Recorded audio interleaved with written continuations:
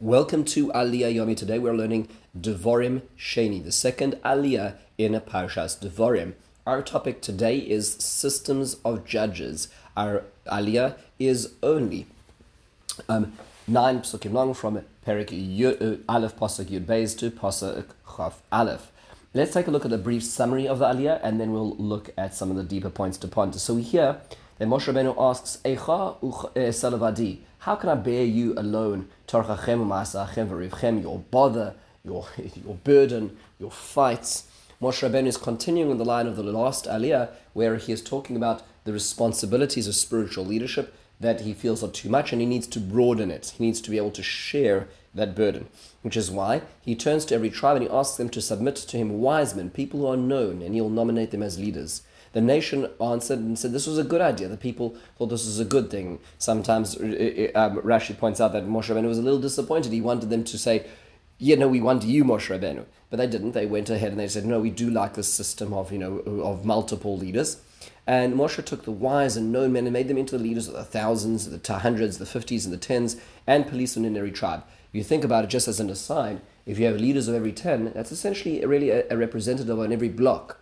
If you think about the level of leadership, the multiple tiers of responsibility, that there would be units, very small units, almost like an army, where everybody was accounted for, everybody had their leader to turn to, their judge to turn to.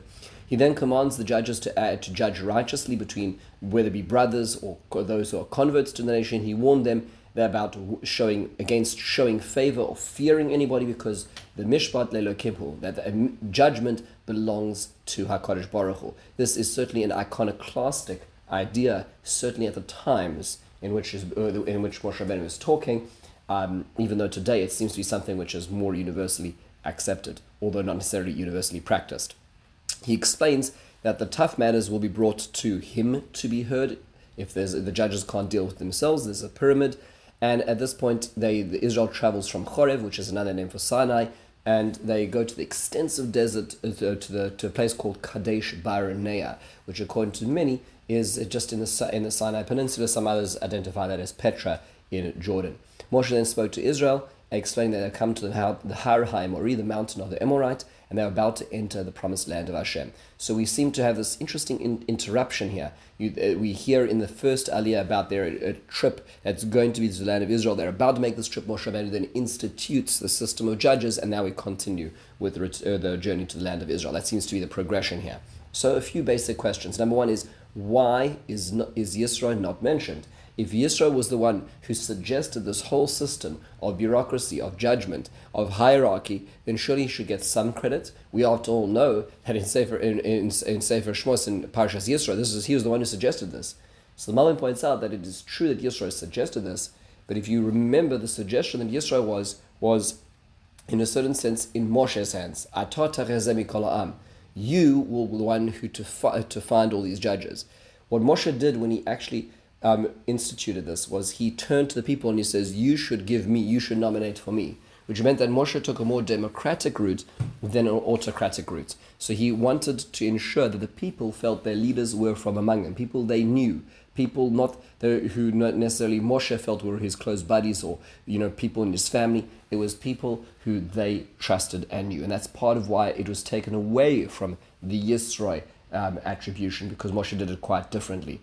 Now, what triggered all of this? Why is this all happening? So Rashi points out, these are tough people, and he gives examples. The nation of Israel are tough to their leaders. He gives an example. He says that when people would lose in court, they would protest and they would say, let's bring more witnesses, let's add judges. They were never happy even when they lost. They were sour losers. Another example is when Moshe would leave to go home, they'd say, he's got issues at home.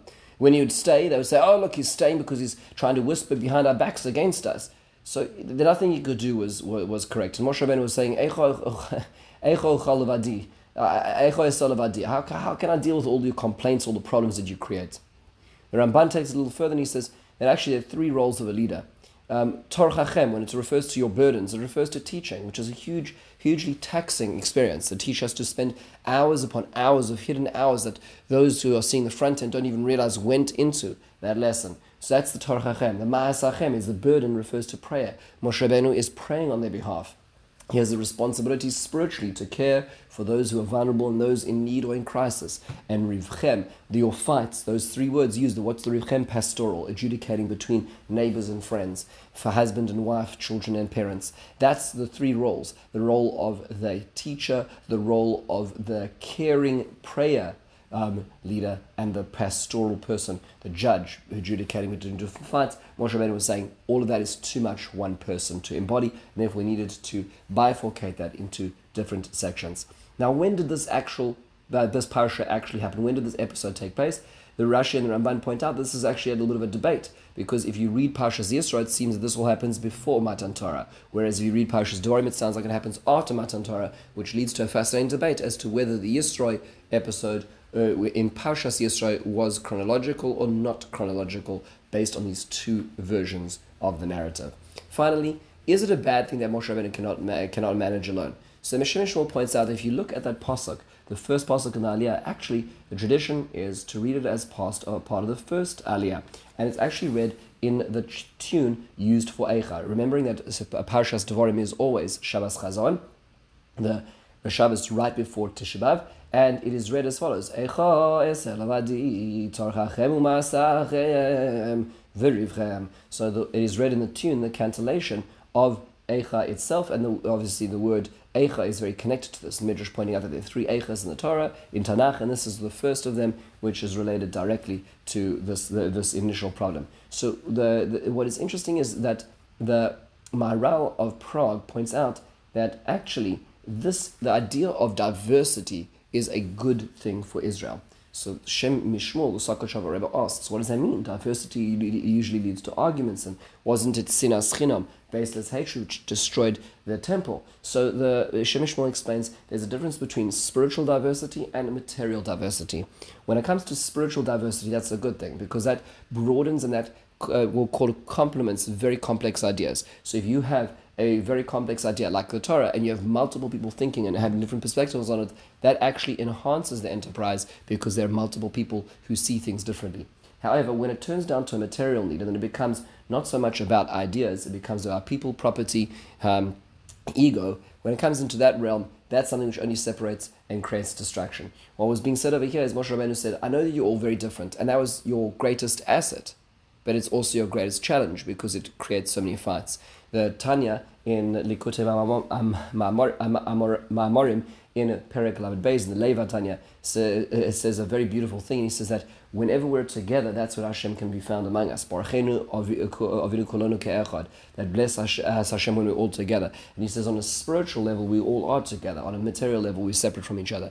The more we realize that we're all part of one larger soul, the more we sort of, so to speak, see ourselves from a more 30,000 foot perspective spiritually, we realize we actually all are connected. It's just in our material expression, our bodies, our lives, our finances, our skill sets, that's where we differentiate. And when we focus on all the differences in the material need, then we are very different. It's sort of the metaphor sometimes is easy to think about. This is, imagine you have dough and you push the dough through a colander and it pushes out strings of different dough. So each different string of dough thinks that it's really a separate entity, but if you just go all the way back to the other side of the colander, it's actually really one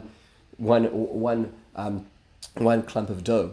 We're all connected. We're all one, and even though we may be different, but as long as the differences are spiritual, intellectual, that's fine. Once they turn into material, once they turn into ego, that's where the problems are, and that's what Moshe Rabbeinu is identifying over here.